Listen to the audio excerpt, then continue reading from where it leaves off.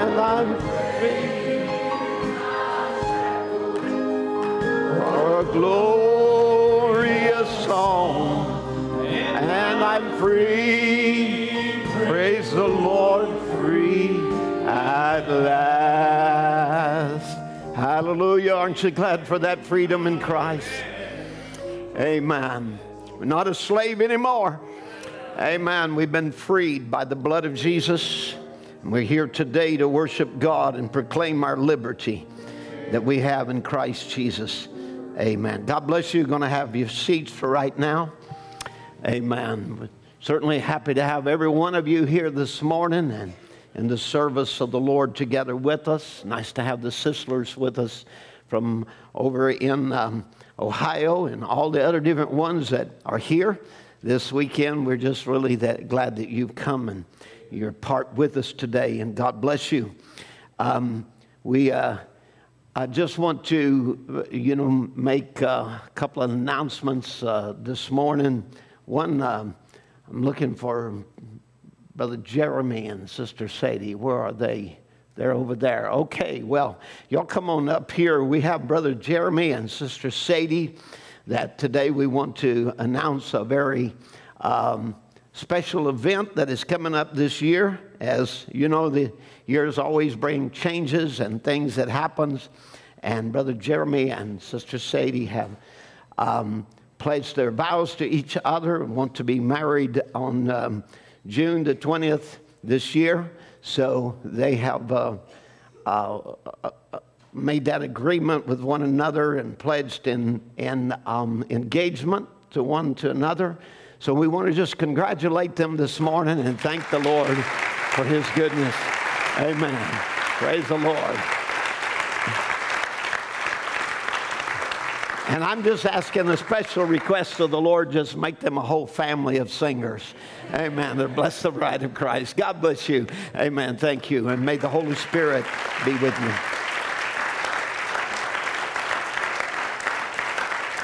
Amen. God has been really, really good to us, and we thank Him. The other day, we had, and this is on the spur of the moment, but if anybody could throw up that picture for me of me and Sister Karen and our young people the other day. I'll tell you what, we're so blessed to have a whole wonderful group of young people that the Lord has blessed this church with. And I think there was about 72 or more that was in that picture with us, with a few missing. 3 of them were young married couples. And we're just thankful to the Lord for His goodness to us. I think, when we started building this church some years ago now, and we had our first groundbreaking, I sang a song, building up the temple for the Lord. And I turned around to all of those young people and said, we're building this for you. And so, here we are in this time and being able to enjoy that. So what a blessing it is that we have these young people. We're coming up with the youth camp. Have a few cancellations that have been made. And so I just say to anybody out there listening, if you're not going, cancel quickly, because there's about 10 or 15 waiting in your place. So look at this wonderful group of young people. Amen. God bless you, each one of you. Amen. Amen. And of course, the youngest was the 2 on the front row there. Amen. And we're headed back to eternity because that's where we come from. I wanted to tell you that we have been in earnest prayer about our planned meetings to Japan and also the Philippines. And I have reached the point where that a decision has to be made about our travel to both of those countries. As you know, the coronavirus has already caused concern and actually hysteria among world governments, and preventative actions and overreactions are happening worldwide as they try to contain the virus. And as we speak, there have been restrictions on travel and detaining of ships and airplanes. And of course, the problem is not the virus as much as it is the reaction, the hysteria, the travel restrictions of governments due to the virus.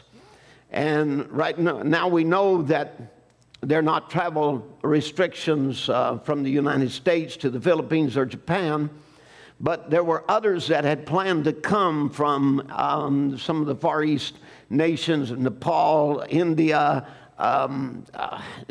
Indonesia, different places that had planned to attend the Japanese meetings that will not be able to attend. And already those in India who were planning to come have been told by their governments to expect at least a 2-week detainment and quarantine upon their return to India because they have to travel through Hong Kong. And I spoke to Brother Murphy Wong, and he says that nearly all of China is quarantined and travel restrictions are being enforced, even local travel, to where that believers are reporting they cannot go out of their homes but maybe a couple of times a week to go for supplies, and they are checked for fever upon leaving their homes and have to report back in and actually get permission to go and come and return to their homes. They are also checked when they return. And because of this, there is tremendous problems with shortage of food supplies, as there's nothing left on the shelves. Meager food supplies are costing, just for a couple of days' supply, over $300 US. And the streets are empty with no traffic, but just an occasional bicycle. And, meetings of any kind, like religious meetings, church gatherings, they're prohibited. Pastors are gathering their churches with video conferencing and preaching to them that way. And but on a positive note, while all this is going on, the message is getting translated in record numbers because no one can do their irregular jobs. And so, we're getting the message printed or translated and on the hub in record numbers. So Brother Murphy has plans to, and had plans to go into Congo with Brother Dioka to reach out to Chinese migrant workers there. But due to the virus and the scare among the government, the meetings have been postponed indefinitely because of travel, again, some travel restrictions and so on. Brother Murphy, Brother John Lay, they both advised us to postpone the meetings for at least 6 months. So taking this advice into consideration, also with travel concerns and detainment, which is one of our biggest problems in the situation, because if we would get detained in a third world country, well, it could be a very difficult situation. Right now, there is several cruise ships that are being detained. At least one I know there in Yokohama, where that even the believers are reporting back to me that there are people on there with the virus, and they're being detained, and everybody kept quarantined, and they're not even being treated that well. So they're just forced to stay on the ship and basically held prisoner under quarantine until they can finally get this past them and released. And so, due to taking all this in considerations with travel concerns, detainment, Brother Ron's situation, we're postponing the trip planned to Japan and the Philippines at this time. And this is, of course, in accordance with our goal to minister to as many Eastern and Asian groups from India, Burma, Korea, China, Nepal, and all of those believers that were going to meet us there in Japan. And I regret this inconvenience, but we're trying to use discretion and operate the best that we can. And so we ask for your prayers about this. It's not that we're not going. We just are going to have to put it on hold for a little while. I think it was the Apostle Paul said that he had made plans to go to a certain place, but Satan, he said, is hindered. So, but we know God's bigger than Satan. And we know that in the end, all things will work together for the good of those that love God, to them that are called according to his purpose. Amen. So I would that you would be in prayer with us about this situation, also about the Chinese believers there.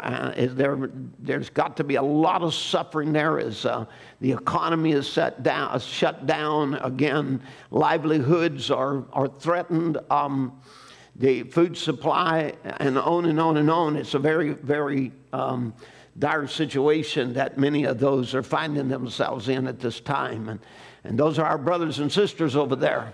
And so we want to remember them in prayer. I personally went there and met many of the ministers, had ministers' meetings with them in underground churches, underground meetings with them in China. And so, I know even their present suffering is greater than the sufferings that I and the repression that I saw there when I visited that country. So we want to keep these in prayer and ask the Lord to intervene on their behalf. And of course, stop the plague from reaching anyone, any believer. Amen. As we go forth in Jesus' name. If you'll stand together with me, we'll go to prayer now at this time. And we're going to remember this. I'm holding in my hand today a little part to go in a little stuffed toy. It's a little bean bag, really, but it's a cloth that we're going to be, as Sister Sharon Rissler has asked us to pray over for her nephew, Jet Rissler, that the Lord would touch this baby that has life-threatening cancer. So, if this was your child, your loved one, your nephew, your friend, you would want someone of faith to be praying for you. And I want you to bind together with me on the behalf for this child today, in Jesus' name. Amen. The needs of those that are in China, Japan, Philippines, those that are disappointed of us not coming. So let us pray about these needs today. Father, as we bow before your throne of grace, we want to thank you that there is always grace, love, and mercy in our time of need. And we stand here today in thy name, commissioned of God for this end time, believing we have been sent here, ordained for this hour, for this time. Thou knowest every need, dear God. Thou knowest every situation, every heart's desire.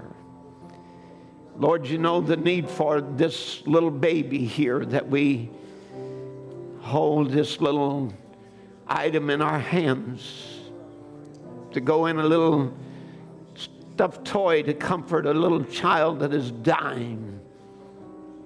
You know what the doctors have said, and the enemy is attacked. Lord, this family that needs to be united with you. Lord, we know many times, Father, things like this happens. And you use it as an opportunity to bring that person, that family to you. Tender their hearts in this moment. Lord, I just pray, God, that you'll undertake for this baby. If it was mine, Lord, I would certainly clutch it to my heart and pray the prayer of faith and ask the other believers to do the same. And so, Lord, today we just clutch this to our hearts and ask, Lord, you clutch it to yours, because you are one who can be touched with the feelings of our infirmity, that you'll undertake for this baby, Lord. We rebuke this cancer and the cause of it, and ask, Lord, now in the name of Jesus, you'll use even this to bring them to you, to know you, a living God.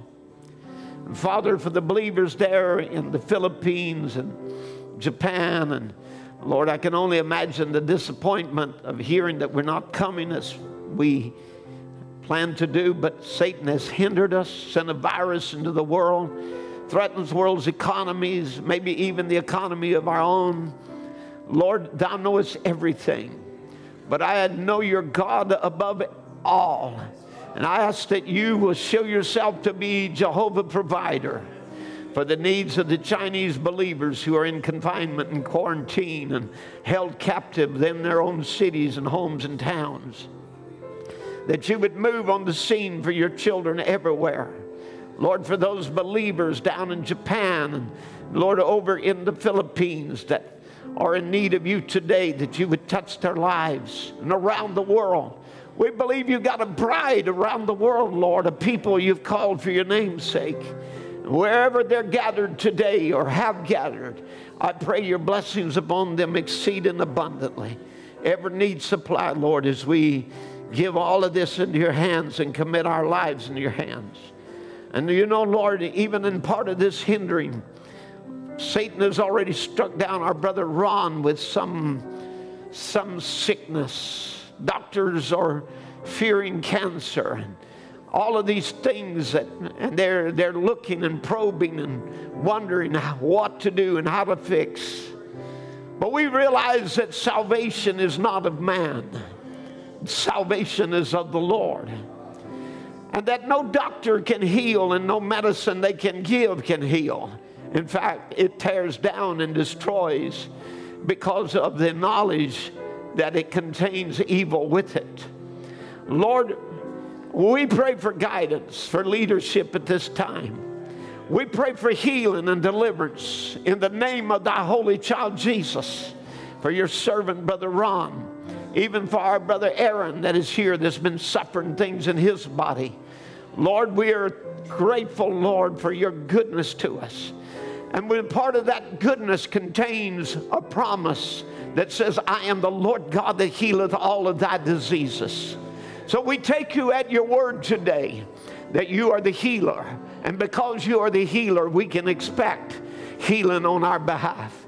Because we know that it was paid for at Calvary, and we receive it now individually, everyone for ourselves. I ask your blessings upon this service today and the needs of your people everywhere. Those of us among us, Lord, oh God, that are in the hospitals, and those among us that are convalescent in homes and not able to come, and situations like that. Our elderly, Lord, Father, every need supply. You're cognizant of everyone. Lord, we ask in Jesus' name that you'll bless your people. Thank you for your goodness, Lord. Thank you now. Thank you for the word that we will open of the Bible today. Open it to our hearts and anoint it, we pray. In Jesus' name, amen. Amen. God bless you. Turn with me to Revelation chapter 5 and verse 1.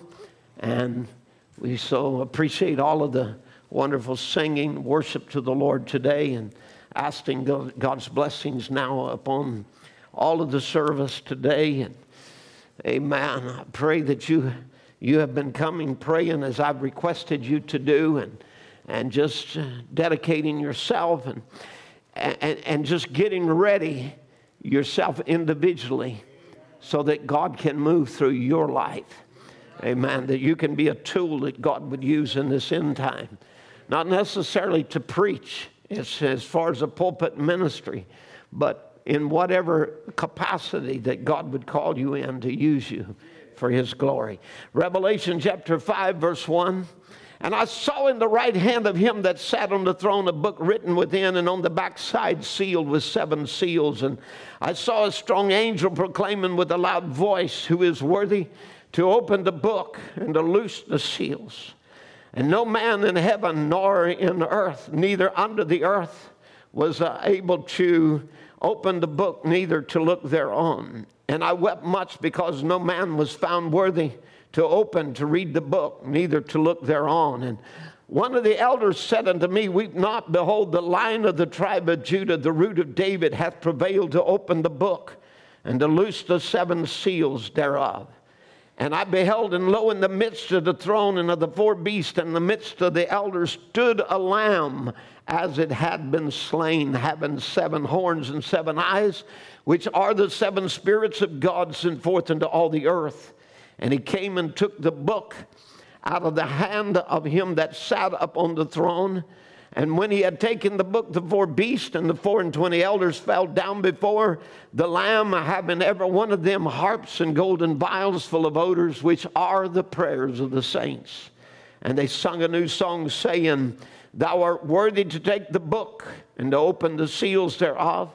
For thou wast slain and hast redeemed us to God by thy blood, and out of every kindred and tongue and people and nation, and hast made us unto our God kings and priests, and we shall reign on the earth. And then Daniel chapter 12, I want to read from the first verse. And at that time shall Michael stand up, the great prince which standeth for the children of thy people, and there shall be a time of trouble, such as never was since there was a nation, even unto that time. And at that time thy people shall be delivered, every one that shall be found written in the book. And many of them that sleep in the dust of the earth shall awake, some to everlasting life, some to shame and everlasting contempt. And they that be wise shall shine as the brightness of the firmament, and they that turn many to righteousness as the stars forever and ever. Amen. God bless you. Can be seated. I'm going to be speaking today on our legal rights to the book of redemption. And I told you I'm going to be speaking several services about our legal rights. So we're going to just start here with some end-time events and then work from there into even personally what our rights are as a believer. And I'll do this in subsequent services because we won't be able to get everything in one service. But as we have just read in the context of the scripture, we know that the book of Revelation is a symbolic book. And of course it is called also the Apocalypse, which is also known as the unveiling. So it was something that was veiled to be revealed and reserved to the end time. And when we really get down to it, the book of Revelation has been preserved for our time until there comes an understanding. And I believe that we're in the days of the understanding rather than in the days of the veiling. So it is now the unveiling, as Brother Branham would preach, the unveiling of God, or the mighty God unveiled. And so we are in a time where things that was written in symbolic form becomes known to an end-time people. And so the Lamb himself is symbolic of Jesus and his redeeming work. And here we see the Lamb standing to claim his rights to the book of the redeemed, the book of redemption. If we would look at the Lamb, he's a very odd-looking Lamb. He looks there as with 7 horns, 7 eyes. All of these are, again, symbolic things that were written about the Lamb and what he would do in his redeeming work. And certainly, because we know Jesus is not an animal. He's not a woolly lamb. But this was something symbolic. So it's not really somebody or some creature, odd-looking animal with forked hooves or 2 hooves that reaches and gets the book out of the hand of him that sat on the throne. But it is really symbolic of his redeeming work and what he has been doing through the ages and what he is doing in the end time. And so at Calvary, we know that Jesus did the purchasing work, and he purchased our salvation. He purchased our healing. He paid it in full. And of course, then the book of Acts, the conclusion of the book of Mark, tells how that he ascends and sits on the right hand of God. And he begins his intercessory work. Paul will explain in the book of Hebrews, he will tell how that about the priesthood of Jesus Christ, that is not an Aaronic priesthood, but it is the priesthood of Melchizedek, who had no father or mother, who had no beginning of life or ending of days, and he was the eternal one. And so he would be made a high priest in the order of Melchizedek. And so, again, as he does this, he continues to do his work of intercession. And we believe that even today he is still interceding on the behalf of his children. And that he will continue to intercede until every child of God is manifested upon the earth and the last name is recognized in the book of redemption. And of course, that recognition is when God makes known to you who you are in Christ and identifies you as a believer. Now, Jesus does not have to cease one work to do another. He purchased, and that purchase works for the first age on down to the last age, until every son or daughter of his is purchased, redeemed, and ready for the rapture. So there is the ongoing purchasing power of his blood today that is efficacious to purchase every sinner.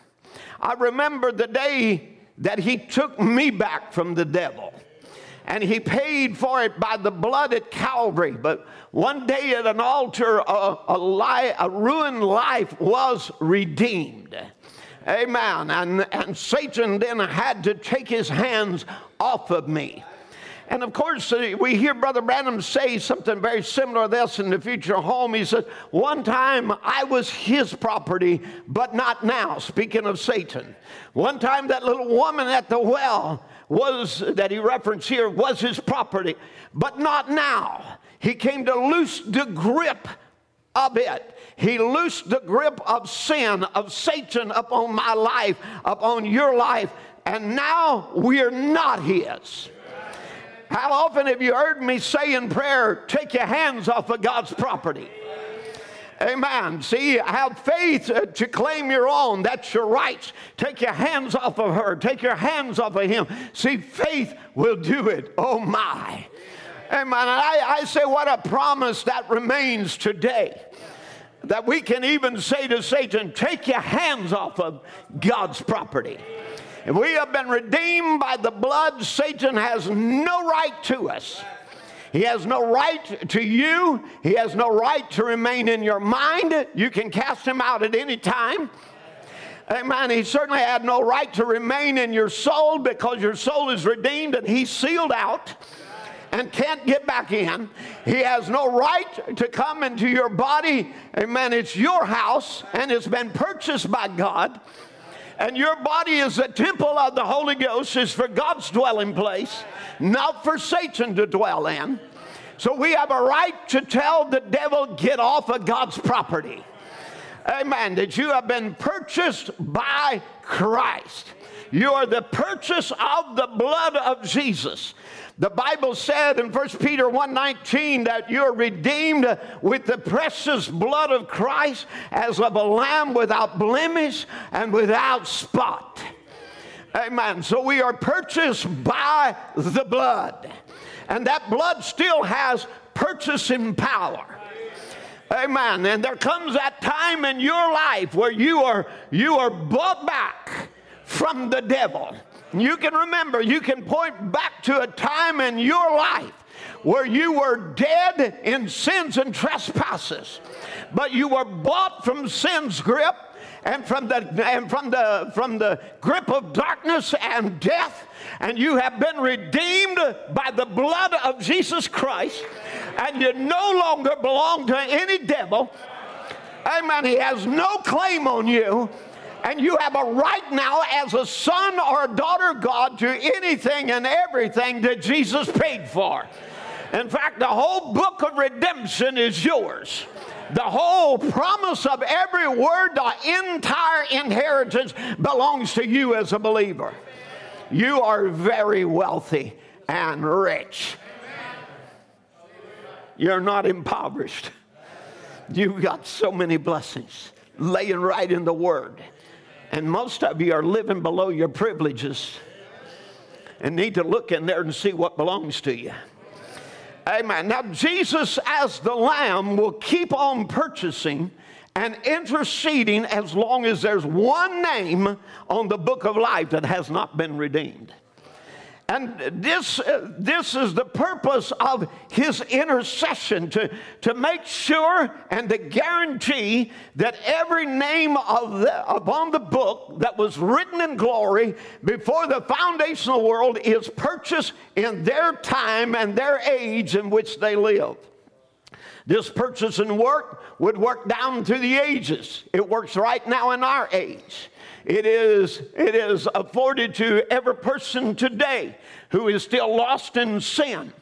Amen. But finally, we are now in the hour of not just his purchasing work, nor just his intercessory work, but we are in the hour of his claiming work, where he stands as pictured here in Revelation 5, taking the book.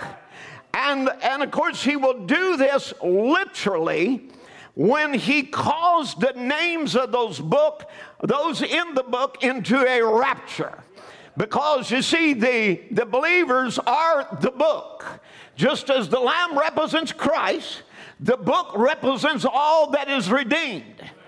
And so when he literally claims the book, and that's still a future event, that he will liberate everyone from the power of death. And when he does, we will be changed from mortal to immortality. Amen. And not only the living will be changed, but the dead in Christ will rise first. But today we are in the time of his revelation, when it is no longer symbols, but it's now the time of the claiming the book to reveal its contents and to loose the seven seals. And as he does, he sends the revelations down to the seventh angel on earth so that this book will be open to the believer. Amen. So now, again, what is this? It is the opening of the will and the testament to every believer, so that you can stand as the Lamb is doing and take the title to the book and inherit its promises. And that's where we're at this time, because we must take our inheritance and claim what God has provided by redemption. Amen. And so the hour has come to claim our rights. I want to say that one more time because I want these words to have impact. Amen. The hour has come to claim our rights. This is where we're at. We are in the claiming hour, where that a people are rising to claim what Christ has done for us. Are you with me? Now, I'm going to share this little quotation, and it's in a prayer, but Brother Branham's, but I want to just kind of bring it down to it. In his prayer, he said, Heavenly Father, the hour is here.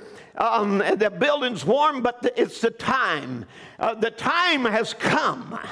And I remember once, our dear Lord, when you looked up and said, Father, the hour is come.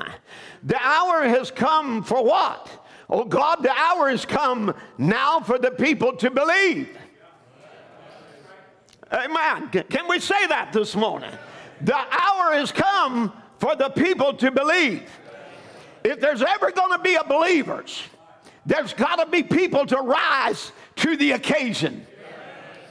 Jesus looked ahead and he wondered, will I find faith on the earth?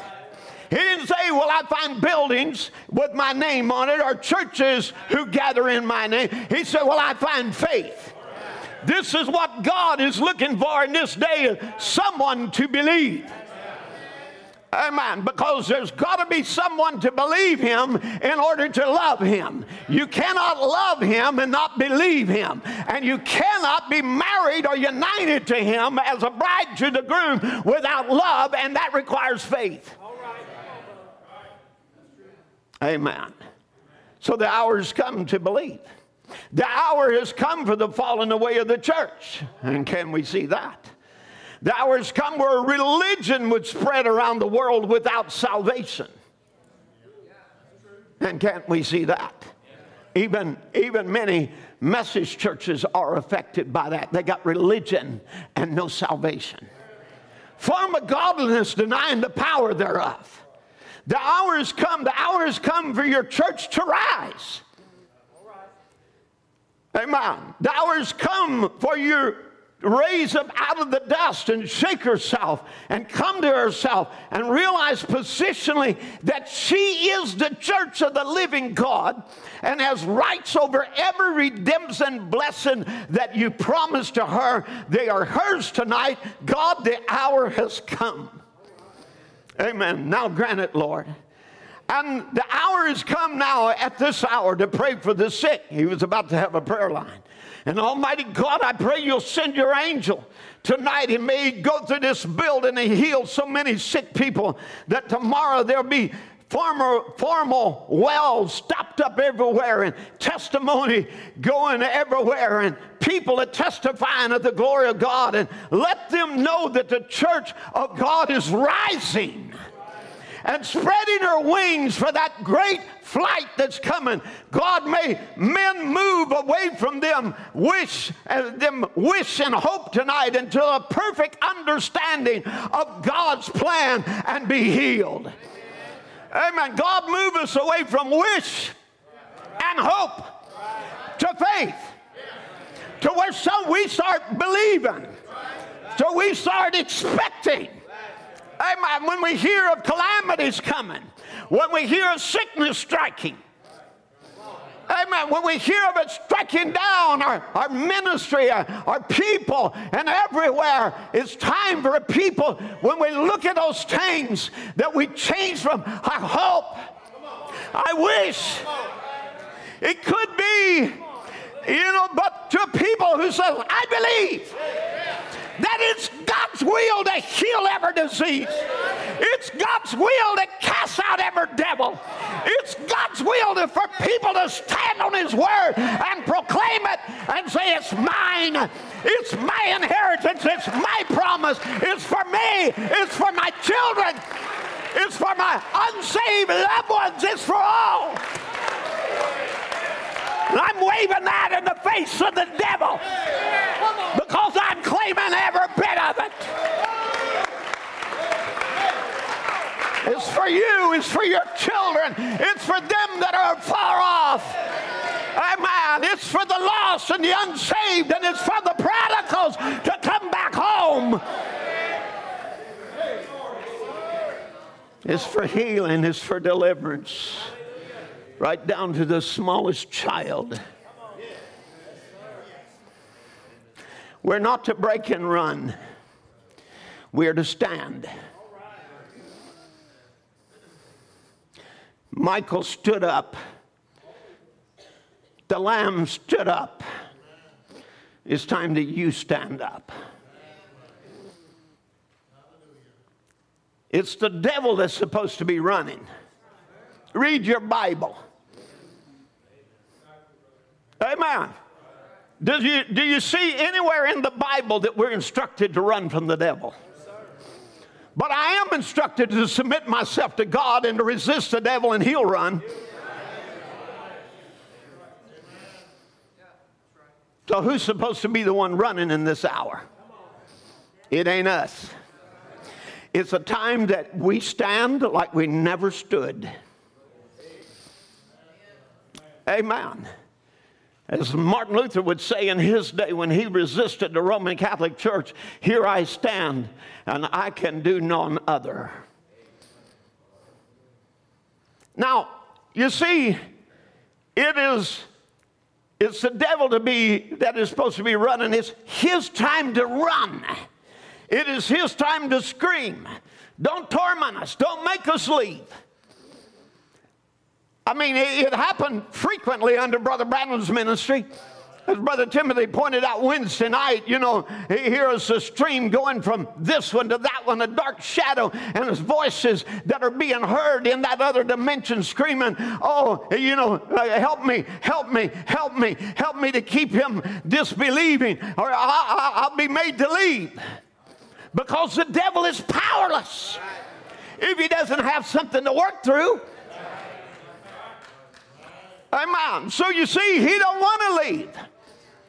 So he's going to try to resist, but it's up to you to submit yourself to God, resist the devil, so he'll be the one running, not the church backing down.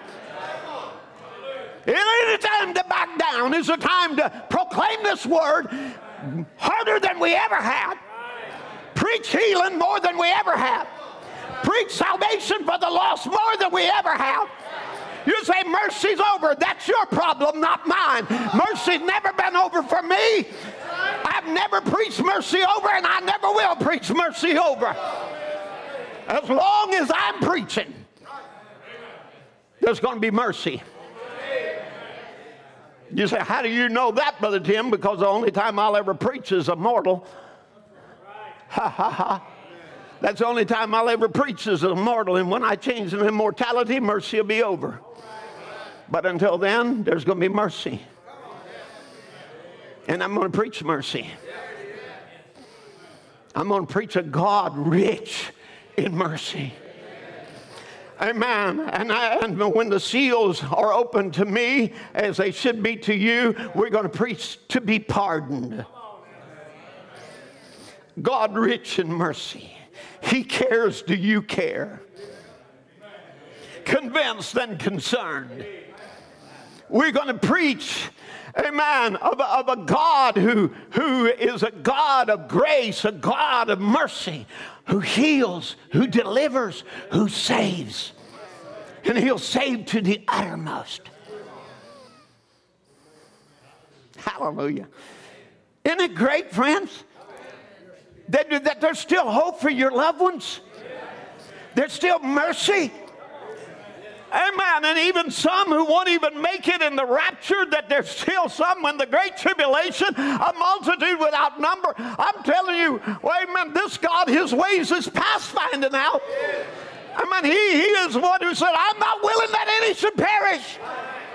I'll do everything I can to save them, make every provision for the Jew, for the Gentile, for all. Even after the bride is carried home, 144,000 sealed over there of the Jewish people. What is that? God's mercy. That he don't forget anything. And he won't forget you. And he won't forget your need. And he won't forget your loved one. And his arm is not too short that it can't save. I don't care how far that boy, that girl has wandered out in sin. This arm of God can reach right out. And in a moment's time, change the whole picture.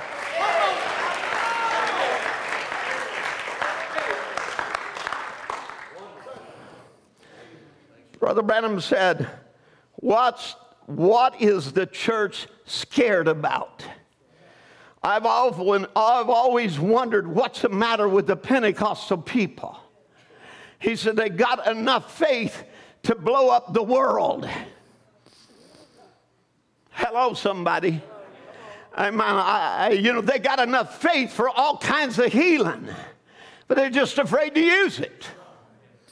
That's the devil. If we could break that shadow of blackness from the people, something's going to happen. And he said, that's my purpose here. And I just want to say, that's my purpose here. To break that shadow of blackness that's trying to hold back God's promises. Because I got news for the devil. The Holy Spirit has been released by the seventh angel message back to the church again with the fullness of the pillar of fire. Are you with me? He said, now I find two classes of people. One's fundamentalists. Positionally, they know where they are by accepting Christ, positioned in him, but they ain't got no faith. And I find Pentecostals a lot of faith, but don't know who they are. And he said, it's like a man got money in the bank and can't write a check. And the other one that ain't got no money in the bank and he can write a check. He said, if you could ever get the two together,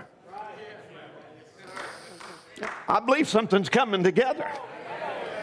Amen. I believe it comes together in this message. Amen. We know our position and we know how to write a check.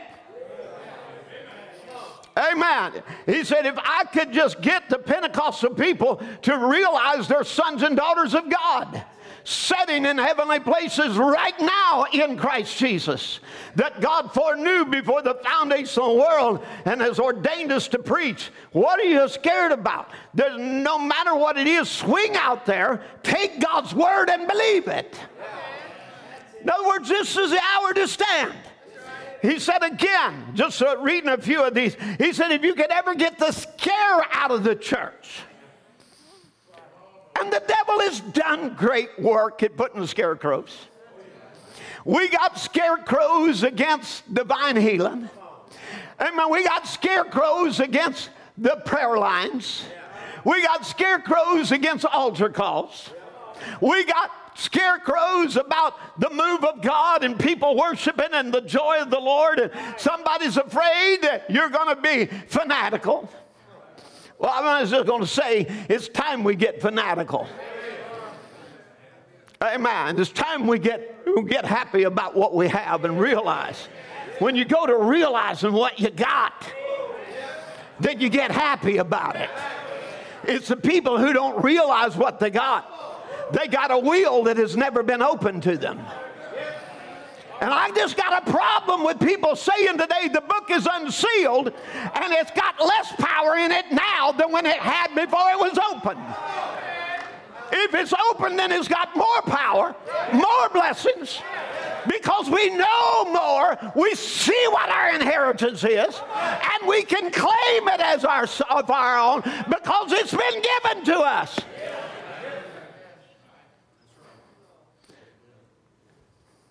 I'm going to take a drink while you get on board. It ain't wine, but I wish it was new wine. And I hope I'm believing it's going to get poured over this congregation this morning. And I hope there's enough wine bottles in here that has emptied out the world enough that when he pours it out, amen, that you got your funnel up and ready to receive it. Hallelujah. He says again, he says, but you're scared, you're afraid, you don't realize you're sons and daughters of God. And now, not we will be, we are now sons and daughters of God, not we out in the future, and we won't be sometime in the future sitting in heavenly places, but now we're sitting in heavenly places right now.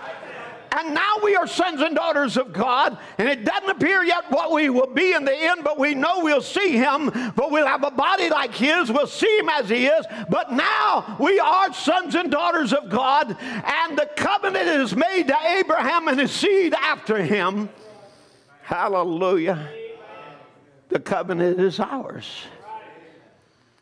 So, we see in our opening scripture, Jesus, the Lamb, claiming title, claiming his rights.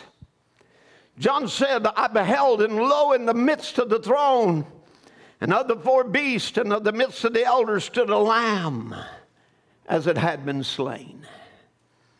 It had 7 horns, 7 eyes.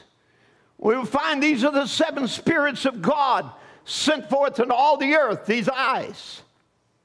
And the 7 horns, let me quote from the prophet of God. The 7 horns means 7 ages. Because a horn means a kingdom. So it's 7 ages was the 7 horns. And 7 churches are dispensations of the body of believers. I just want to say, I'm represented in the Lamb. Are you represented in the Lamb? We see the messengers represented in the Lamb, 7 eyes. The 7 horns representing the 7 churches, which are symbolic of 7 ages. So again, we are all represented and identified in the Lamb. Amen. So now if the Lamb stands, he has to stand with his 7 horns. He cannot stand and leave his horns on the ground. Horns are part of him. Is that right? So, so if he stands with the 7 horns, which represents 7 dispensational ages of the church, then if the Lamb stands to take the book and loose its seals, and the horns moves with the Lamb to claim title to Adam's lost inheritance. Somebody with me now? So in Daniel 12, when Michael stood up, the dead that were in the grave stood up also. All right, come on. Hallelujah. It's resurrection and lifetime. He says, I am the resurrection and the life. And though you were dead, yet shall you live. And that's more than a sermon. It's a message. Our message today is that he is the resurrection and the life. Brother Branham said that the bride coming up out of dark denominationalism was like a resurrection in the end time. In the bride coming of Christ. And she raises up out of the tombs of denominationalism to show and declare that I am he that was dead and I am alive forevermore. And you'll never put me back in a tomb of another denomination again. You'll never seal me away. And I'll never go back down to death. But I'm alive forevermore. And this bride will not go down defeated. And she will not be put away in a grave. But she's going to be changed in a moment, in a twinkling of an eye. And that's the end time message. I am alive. I am not dead. For the first one out of the graves, out of the denominationalism, we have come back to life again. The dry bones are living. Called to life by a message in the last day. Now, you're still dry bones, that's your problem. But if you got ears to hear, you're going to quit being dry bones. Daniel chapter 12, where we read, we see that again, when Michael stood up, the dead that were in the grave stood up. And it's time for the dead, now listen carefully, and yet at the same time, do more than listen, because it's really important that you respond properly when you hear the word of God and accept it for yourself. But it's time for the dead and the barren wombs to live. From the wombs of barren women to bring forth the joy of life and claim the names in her book. Can we say that? Can we say that it applies?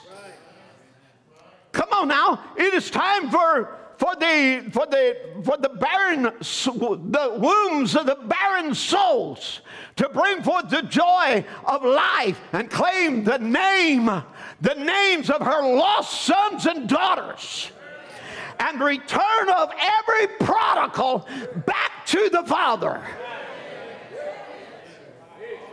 Hallelujah. Amen. Oh, you see, again, it is the time for the womb of the church to bring forth Jesus back to earth.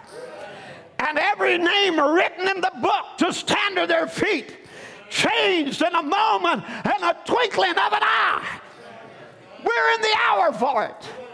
Yeah, I know the other day I just buried one of our loved ones, but I would just want to say to you, I still stand on the scripture that 1 Thessalonians 4 is not just a funeral text.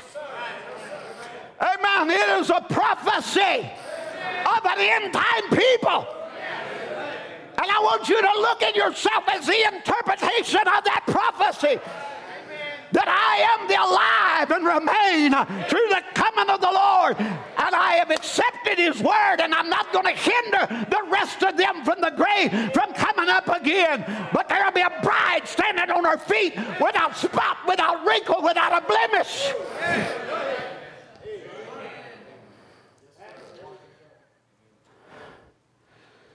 It's time for death to give way to victory. And those wrapped in the grave cloths to throw them off. We're not to be a dead church. God has been waiting for us to die to the creeds, the ideas of man, and stand. And it's the hour that we must take a stand. The Lamb stood to take the seals off the book and has sent us back the abstract.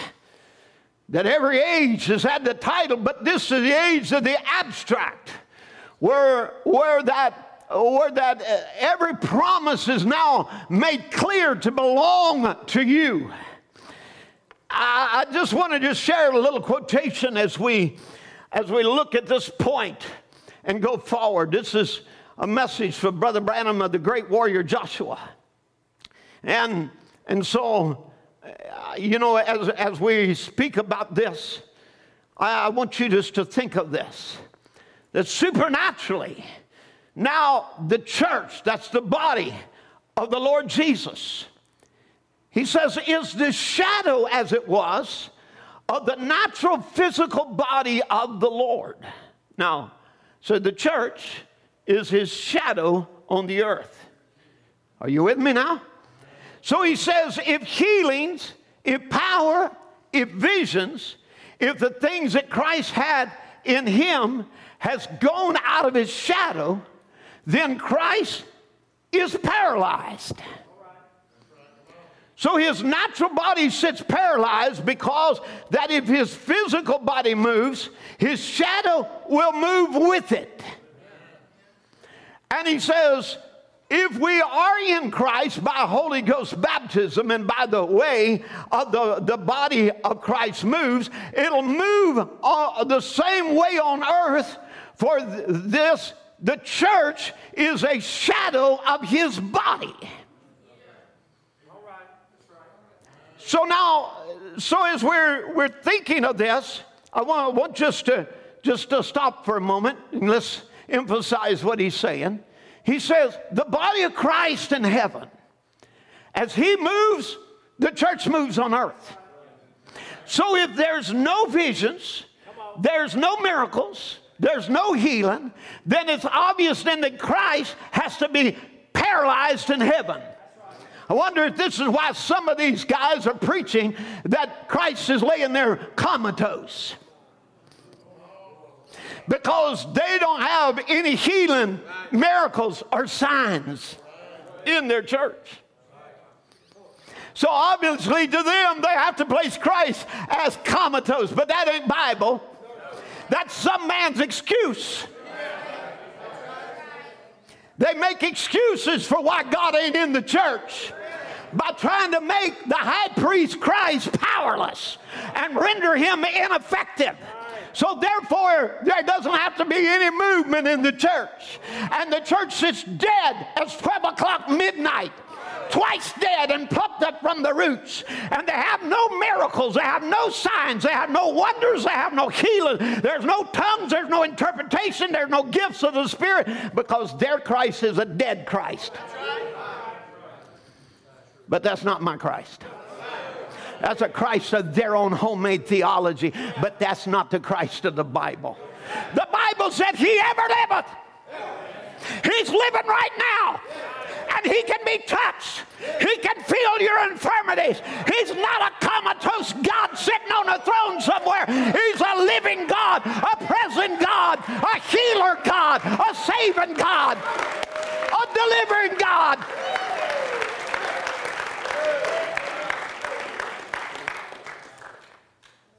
Your God might be dead, but mine ain't.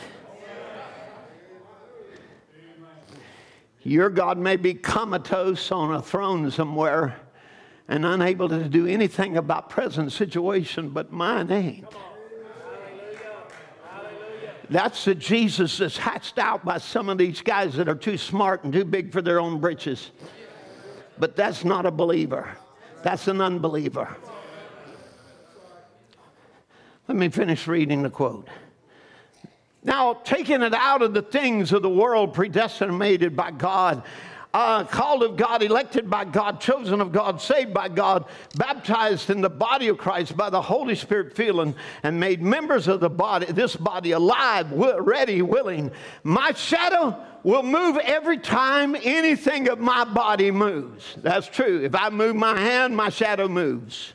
All right? So, and the Holy Spirit body of Christ, the church, will move just as Christ moves. And if Christ in heaven can ever get his spiritual body on earth moving as he wants it to move, watch for things to happen. And it's beginning to come to life.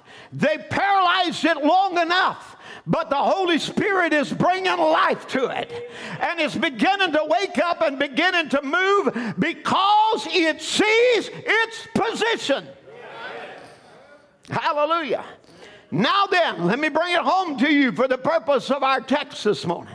If Christ, the Lamb in heaven, has stood to take the book and claim redemptive rights, then his shadow, the church on earth, must move on earth doing the same thing. We must take the book, redeemed by the Lamb by his own blood, and claim our redemptive rights. If that's what he's doing in the heavens, that's what the bride's got to be doing on earth. If he's standing to take a book and claim his rights, amen, and open it up, then it's time for you on earth to be exactly as the one in the heavens, his shadow on the earth, and you stand up and you claim the book and claim your redemptive rights. Hallelujah. And you can't do it with a closed book. So everything that closes it, everything that seals it away from the believer has to be removed. Where that every promise in the book becomes known to you and it's yours to claim. Hallelujah. So if Jesus is claiming the book, I'm claiming the book with him. Hallelujah. It's the mighty crescendo of the shout. Turn with me to Revelation 10. We'll bring verse 1. I'm just going to go through this chapter because it speaks of anointing. This is not some 900-foot tall fictitious Jesus that Oral Roberts crafted. This is not some giant that's got his feet on the land and on the sea. This is symbolic of him taking possession. And he's got his feet on the earth and on the sea, the land and the sea, which represents from which comes two powers in the end time. And when there's a lot of time we could spend on all of these, but for the sake of preaching today and not trying to teach, I won't go into all of them. But in Revelation 10, verse 1, and I saw another mighty angel. Now, this is what he has done. When he says, I saw another mighty angel, he had already in Revelation 9 seen the mighty Apollyon. And Apollyon was a spirit that rose up, that was the king over the bottomless pit. And then there was the loosing of the spirits in the bottomless pit and things that was reserved for the end time. And of course, in there, I'll tell you what, give me Revelation 9, verse 1 and 2, because I guess I'm going to do a little more teaching and preaching after all. But look at this. And the fifth angel sounded, I saw a star fall from heaven to the earth. I want you to notice this coordinates with Revelation 12 of the fall of Satan from heaven. And if you notice, it was not an angel descending. It was a star falling. All right? So he falls from a position which he has held over man as the prince of the power of the air. And he comes down and he has permission or the authority to open the bottomless pit. And that's the age that we're living in, where that there is actually, Satan has been given permission to bring forth demons that were reserved in chains until this time. They were been reserved and held down. The Bible said they were held in the river Euphrates, which is again a symbolic of the dividing line between Babylon and the promises of God. So you see, they were held trying to get over into the promise, but they could not do it. And they're held captive there to the end time. And they come then and are loosed, and they bring their persecution in a physical manner against the Jews, in a supernatural manner against the bride. And we're under tremendous persecution supernaturally, even though it's not so much physically, in that we're hauled away to jail and, you know, you got to get your backpack and run and all the other stuff, because that's not our allotment. Our allotment is a rapture, not a tribulation. He's going to catch us out in the nick of time. Are you with me? Amen. So we're not prophesying you into tribulation. We're not even worried about running from the Antichrist. We are standing. Not running. We have, the Lamb is standing, not running. The bride stands. Are you with me now?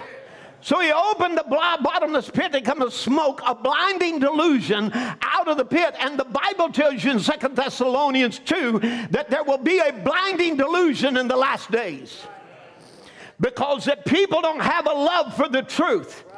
That they're turned over to a reprobate mind to do what is unseemly. So as you see right here, the smoke of a great furnace, and this smoke goes down and it permeates like smoke does into every crevice of humanity.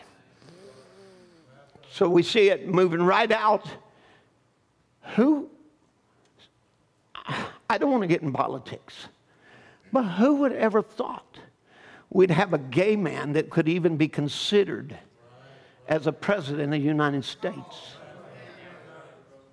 Whoever would have thought we would have a communist socialist that could boldly stand up and want to lead America into communism? Who could have ever thought it? Who could have thought we would have such liberals lined up in our halls of Congress?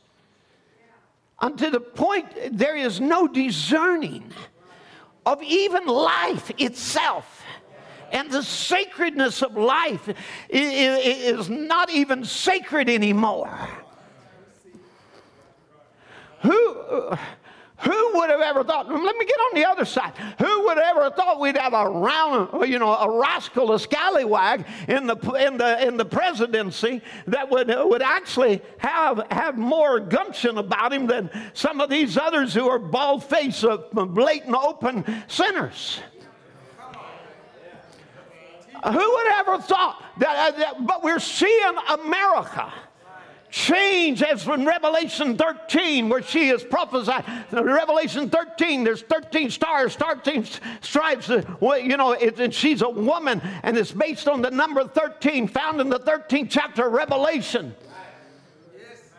And she raises up like a lamb, but then begins to speak like the dragon. So she starts off in freedom of religion, and she winds up over here as a dragon. Speaking like the devil. An advocate of death. Hell. And every imaginable sin.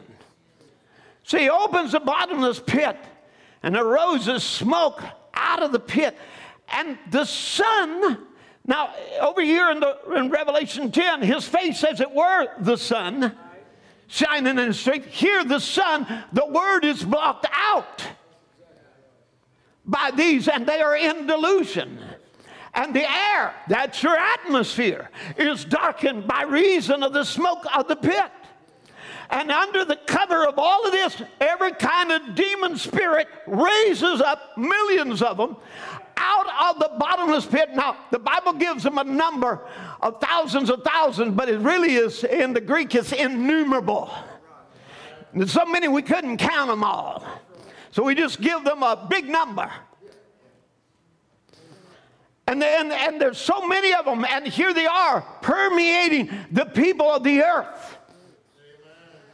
So now, John now is looking at all this. His name is Apollyon, and for you boys, his name is also Abaddon.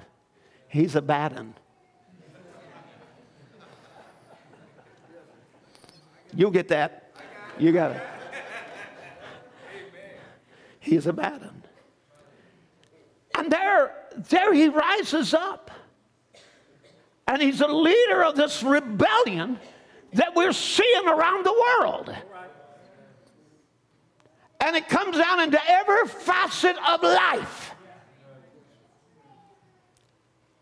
And it touches every race. It touches every home. It touches all people. And it's a blinding delusion. Amen. And so the word is, and the atmosphere is darkened by the reason of the smoke of the pit.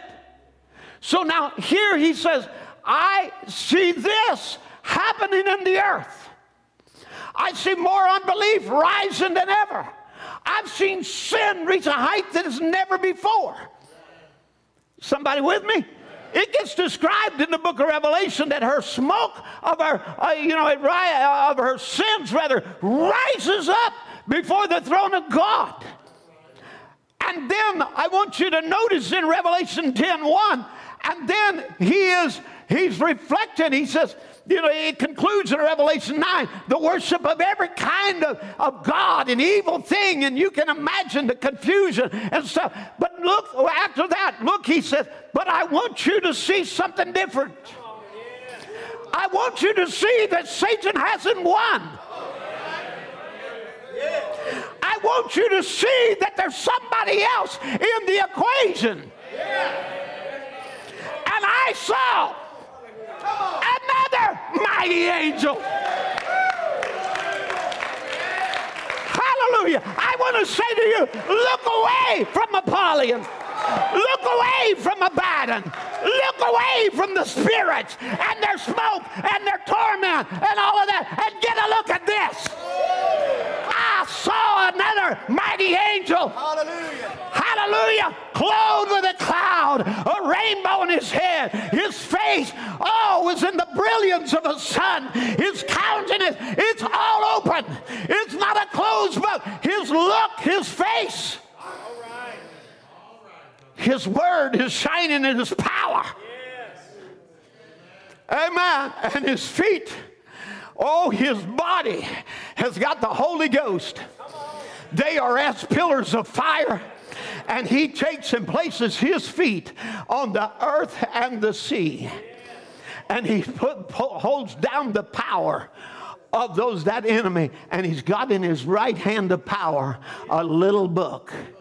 And it's not closed. It's open. There is an anointing that has come down. Hallelujah. I could preach right now. Amen. There's a mighty angel that we're under the anointing of. Hallelujah.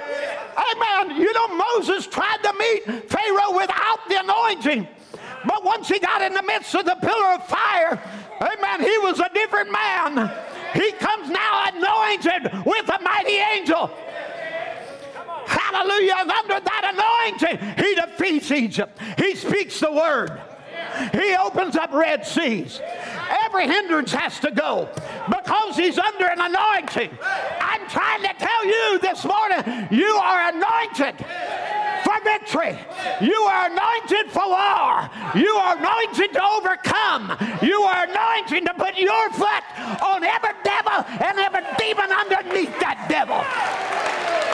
Hallelujah. I am preaching to the anointing of the Lord this morning, of people who know their God and shall do exploits, of people who are anointed for an end time prophecy. Hallelujah.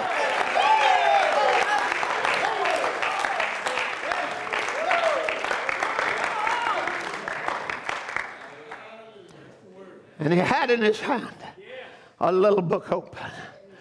I want you to know every believer has that book in his hand.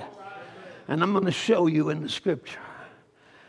And he had in his hand, verse 3 says, and he cried with a loud voice. Now this word cried means he shouted with a loud voice, as when a lion roareth. So you see, it is a shout. This is the end time prophecy. The Lord himself shall descend from heaven with a shout. His coming is in 3 different phases. You say his coming is in a moment, twinkling of an eye. No, that's the change of the body in a moment, twinkling of an eye. His coming is in stages. He will come as the word coming to a prophet. He will come from the word to the word being made flesh. And then he will come as the groom to take away that word, that bride, that book into the heavens. Now, so you see, the rapture is exactly like the first coming. The first coming started with a prophet, a restorer, right? Amen. A prophet who began to announce the coming of the Messiah. The end time prophecy happens the same way. Behold, I'll send you Elijah the prophet before the coming of the great and dreadful day of the Lord. So before I burn it, I'm going to send Elijah the prophet. His purpose will be to turn hearts back to the faith of the fathers. This will be his purpose. John would have that similar purpose when he would come forth, and he would prepare the heart of the fathers there to receive the children. And this way, that God does exactly the opposite. He prepares the hearts of the children to receive the message of the apostolic fathers. So we return back to the original truth in the last days. How many is with me now? So he shouts as a lion roareth. You know, because the lion roars, everything else has to shut up. Because he is the final say.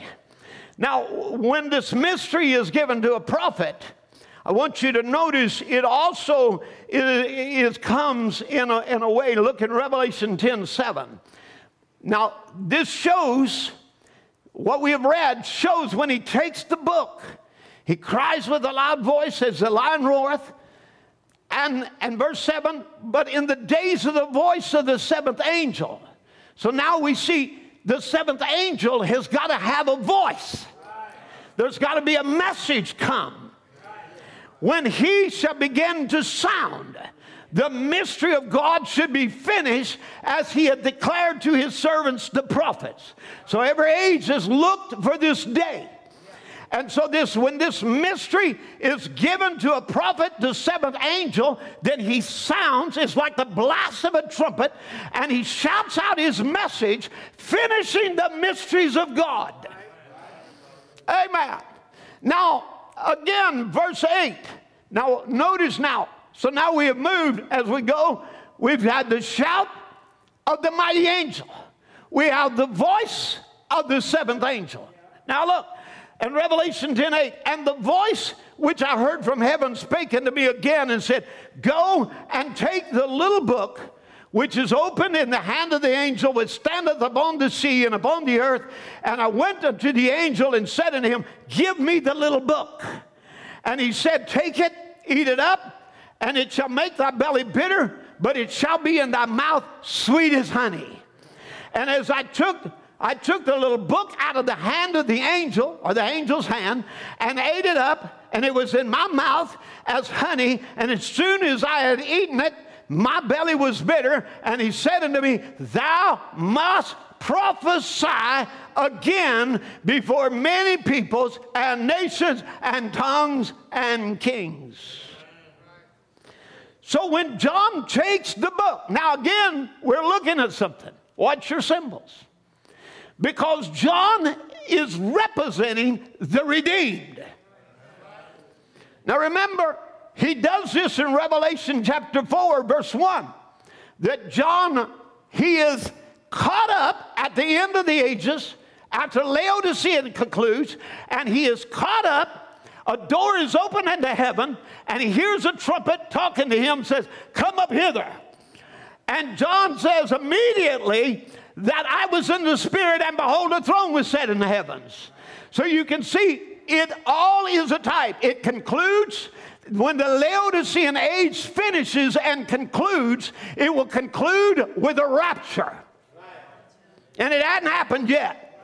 We may be in processes of it, and we are. But it hadn't happened yet. Are you with me? Amen. But John here represents, he is symbolic of the believers. It's not just him, he's representing us all. So now he takes the book and he digests the book. And he symbolizes the bride of Christ. When we take the book, then we too shout. Amen. There is a message. We're prophesying again before many peoples and nations and tongues and kings. Now, the tendency, now listen to me real carefully. The tendency of the message believers has just simply been to take Revelation 10:7 out of Revelation 10, the chapter 10, as though it was separate from the other parts of that scripture. Revelation 10:7, let's look at it. This is not a standalone verse. This is a part of a process of happenings. It is not all that God's doing in the end time, sending a prophet. It is only part of what God's doing in the end time, though it's an important part. We'll not underemphasize that. But the tendency of believers has been to take this scripture just as out of chapter 10 as though it were separate from the other parts of that scripture, but it's not a standalone verse. Revelation 10:7 focuses on the sounding of the voice of the seventh angel and the finishing of the mysteries. But as I said, sending a prophet was only part of what God is doing in the end time. Now, you cannot have Revelation 10:7 happening in this age without also having Revelation 10:1 as the sending of the mighty angel, anointing coming down, amen, with the once sealed but now open book and present right now, and claiming possession and title by putting the feet of his bride body as pillars of fire on the land and the sea, with the beast and the powers of hell underneath his church's feet. Hallelujah. Amen. It just strikes me right there, church. In the first picture, it shows these demons. It shows the king of the bottomless pit. But in Revelation 10, it shows them all under your feet. Hallelujah. Why get stuck in Revelation 9 when we can look in Revelation 10 and see these evil demons are now beneath us? That God has given you power over the American spirit and over that Roman spirit. Come on, those two spirits that rises out of the land where there were no people, which was America, and the other out of the sea where there was multitudes of kindreds and tongues and people. And yet God gives you power over all of them. Amen. Why then fear the devil? He's under your feet. Why then fear the smoke and the torment and all that others are going through this age when he's under your feet? And Revelation 10:7, it happens in this age as we are anointed by Christ in this end time. Where was that anointing? That was the anointing of Jesus Christ and the ministry of Jesus Christ in the seventh angel's message. We saw the ministry of Christ repeat itself. The healings, the miracles, the dominion over sin and diseases and evil. Come on, didn't we see that? But now you can't, and here we go, you can't have Revelation 10:7 without having Revelation 10:8 of a people also rising to claim in the book of their inheritance, and after digesting it and keeping it down. You know, there are a lot of people try to eat it and they can't keep it down. Come on. Amen. But you've ate it, you've kept it down. And yeah, there's some of it's been difficult to swallow. Some of it's a little difficult to keep down. But we just keep swallowing it down. Amen. And it makes your belly bitter. But I'm going to tell you, it'll also begin to work on the inside. Churn on the inside of you until it comes out as a prophecy. Thou must prophesy again. Hallelujah. Amen. So just as Brother Branham had a ministry, so will the bride prophesy and do the mighty works of God. Now, this all has to do with the word bride. Now, remember, I want to remind you, true doctrine has its miracles. Because people are claiming doctrine and true doctrine, and there's no miracles.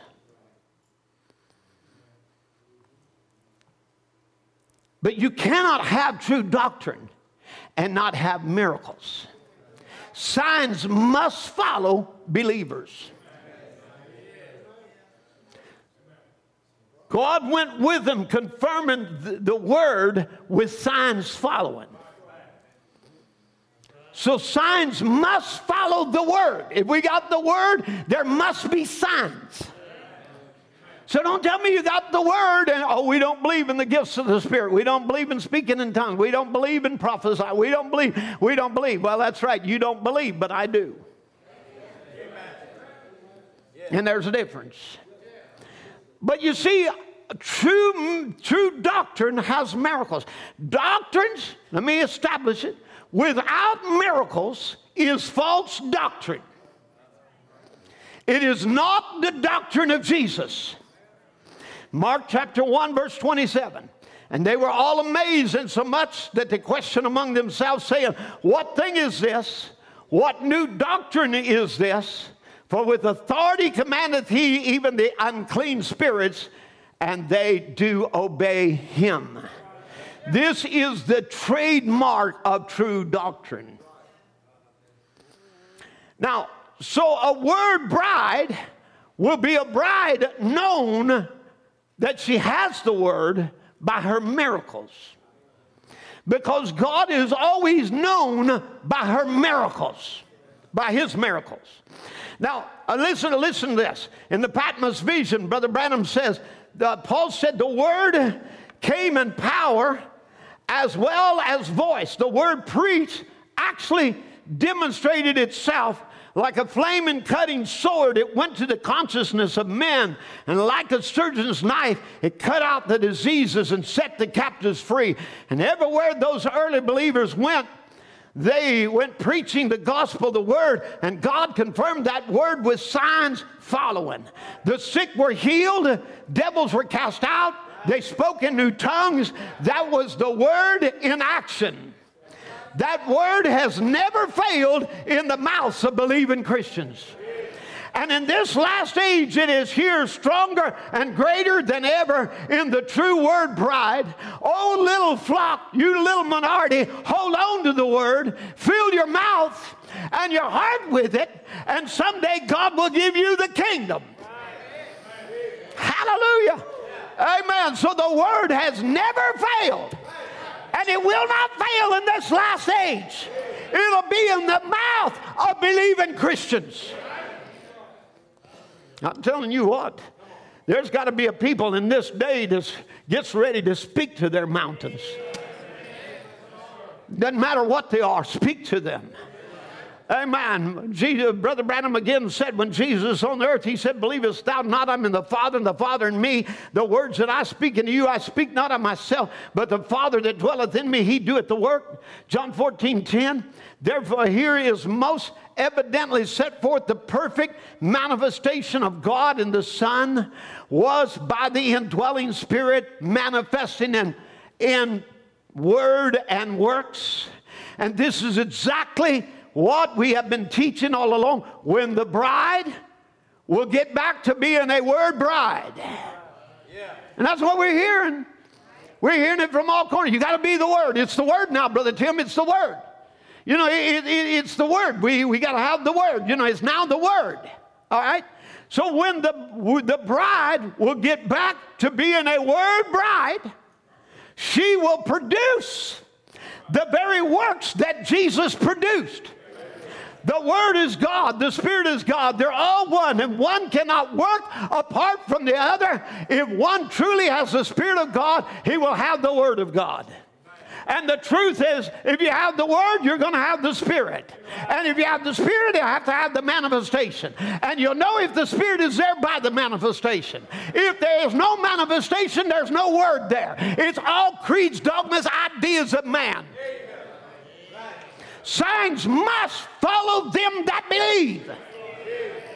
Amen. Again, he says, and if the church is the true church, it will have the very same spirit and word and acts of power that they had at Pentecost.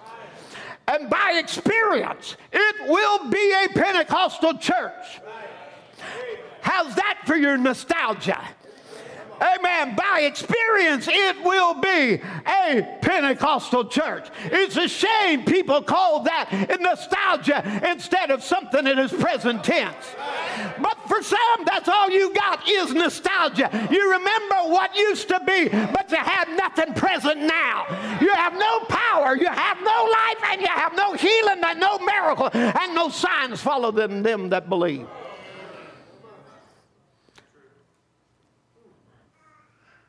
Let me read it. And if the church is the true church, how many says I'm part of that true church? It will have the very same spirit and word and acts of power that they had at Pentecost.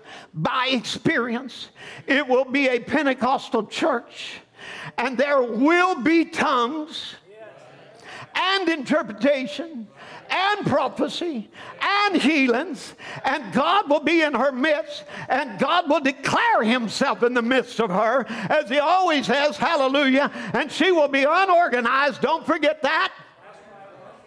So all you kingdom builders, go line up somewhere else. You don't belong in the bride. Amen. Now, I just want to go on record this morning, and I don't have an axe to grind. I'm just saying. I want to thank my critics and my friends who call me Pentecostal, because I am Pentecostal.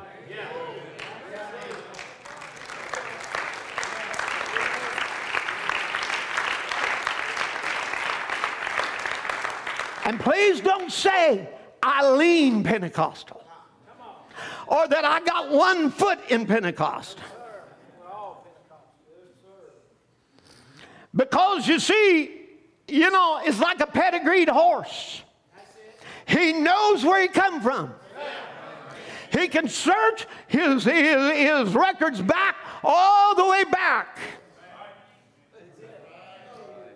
Amen. You know, I done a little study. Let me just stop for a minute, take a rest. Done a little study on my own ancestry. And you always wonder where you come from. And just recently I traced the Pruitts all the way back to Virginia, there up in the Shenandoah Valley. I probably kin to you, Brother Ron. But more on the spirit side than the physical. But anyway, you know, we had a little something going on. You know, there was some blood tests that went on to kind of find out our DNA. And Sister Jessica thought, surely the Adams would descend from the presidents. Surely, we could go back to John Adams and John Quincy. She just had all of these wonderful feelings, we're presidential. I know Joe, I've married a descendant of the presidents. And he gets a blood test and comes up with relatives he didn't know about, and he finds out he's not an Adams after all, he's a Twiner. It's better than being a twerp. He's a Twiner. Can I be Brother Joe one time this year? So anyway, I did a little bit of research on ours and goes back. And, about the same time that they were wondering if they were presidential, and went back to mine and found out my seventh great-grandmother was the daughter of John Adams, and her brother was John Quincy Adams.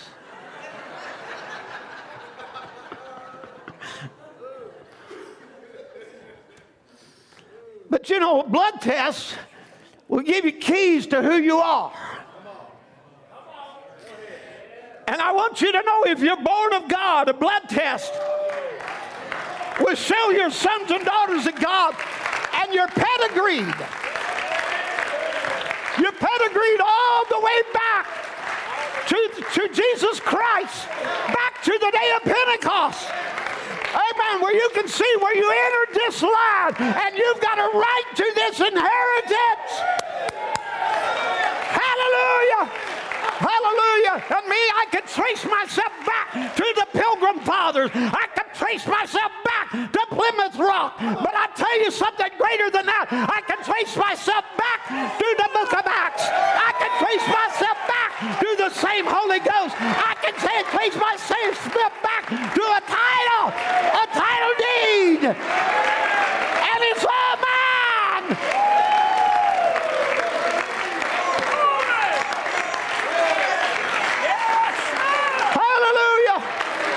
You call me Pentecostal, I am Pentecostal.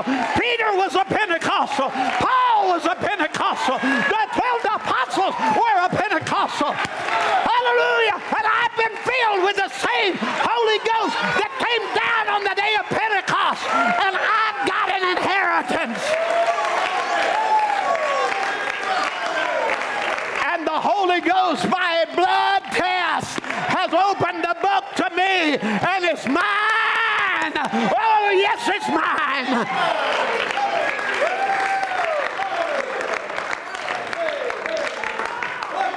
As the musicians come, he says, I like to see a pedigree Christian. He said, and a mule is a hybrid. He don't know who he is. He's a mix between a horse and a donkey. Amen. He's a hybrid. He don't know his pappy or who his mammy is. Amen. You tell him the word of God, and he says, honk, honk, honk, with his big old long ears. Days of miracles are past. All of these things that he does because he's a mule. And he's got a hybrid religion. And he don't know his pappy or who his mammy is. But that ain't you. You're a pedigree Christian. You know who you are. You know where you come from. Hallelujah. And I didn't come from Plymouth Rock. I came from glory, and I'm going back to glory. Amen. God is my Father. I know who I am. I'm a son of God. And he gives me a whole checkbook. And I know how to write out checks.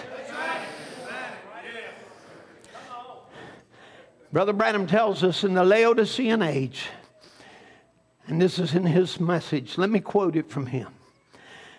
He said, I like to see a real pedigreed Christian not packing his letter. He's a Methodist last week, and a Baptist this week, and a Pentecostal this week, and a Pilgrim Holiness next week. He don't know who his pappy or his mammy is.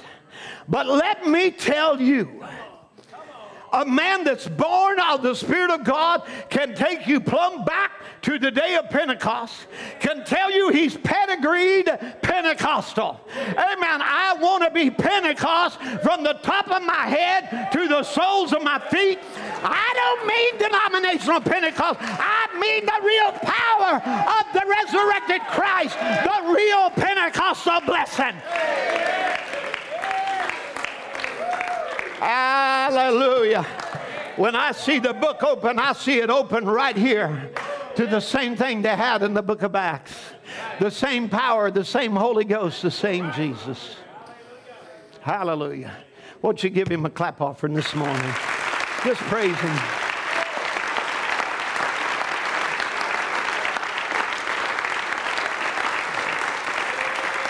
Hallelujah.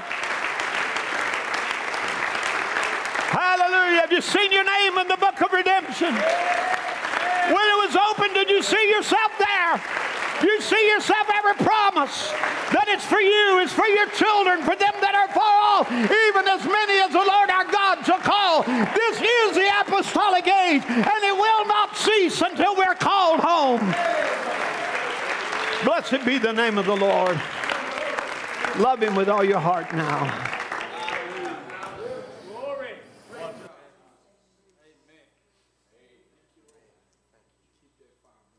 Hallelujah. Just praise him again this morning. Hallelujah. Amen. You love the Lord. Hallelujah. Amen. Let's worship him together with all of our hearts like we're free. Amen. Worship him like you have something to thank him for. Amen. Amen.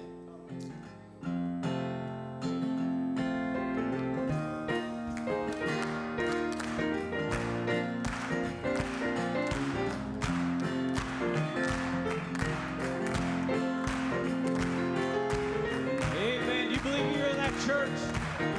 Amen. It's a New Testament church. We're rising up. Oh, rising up.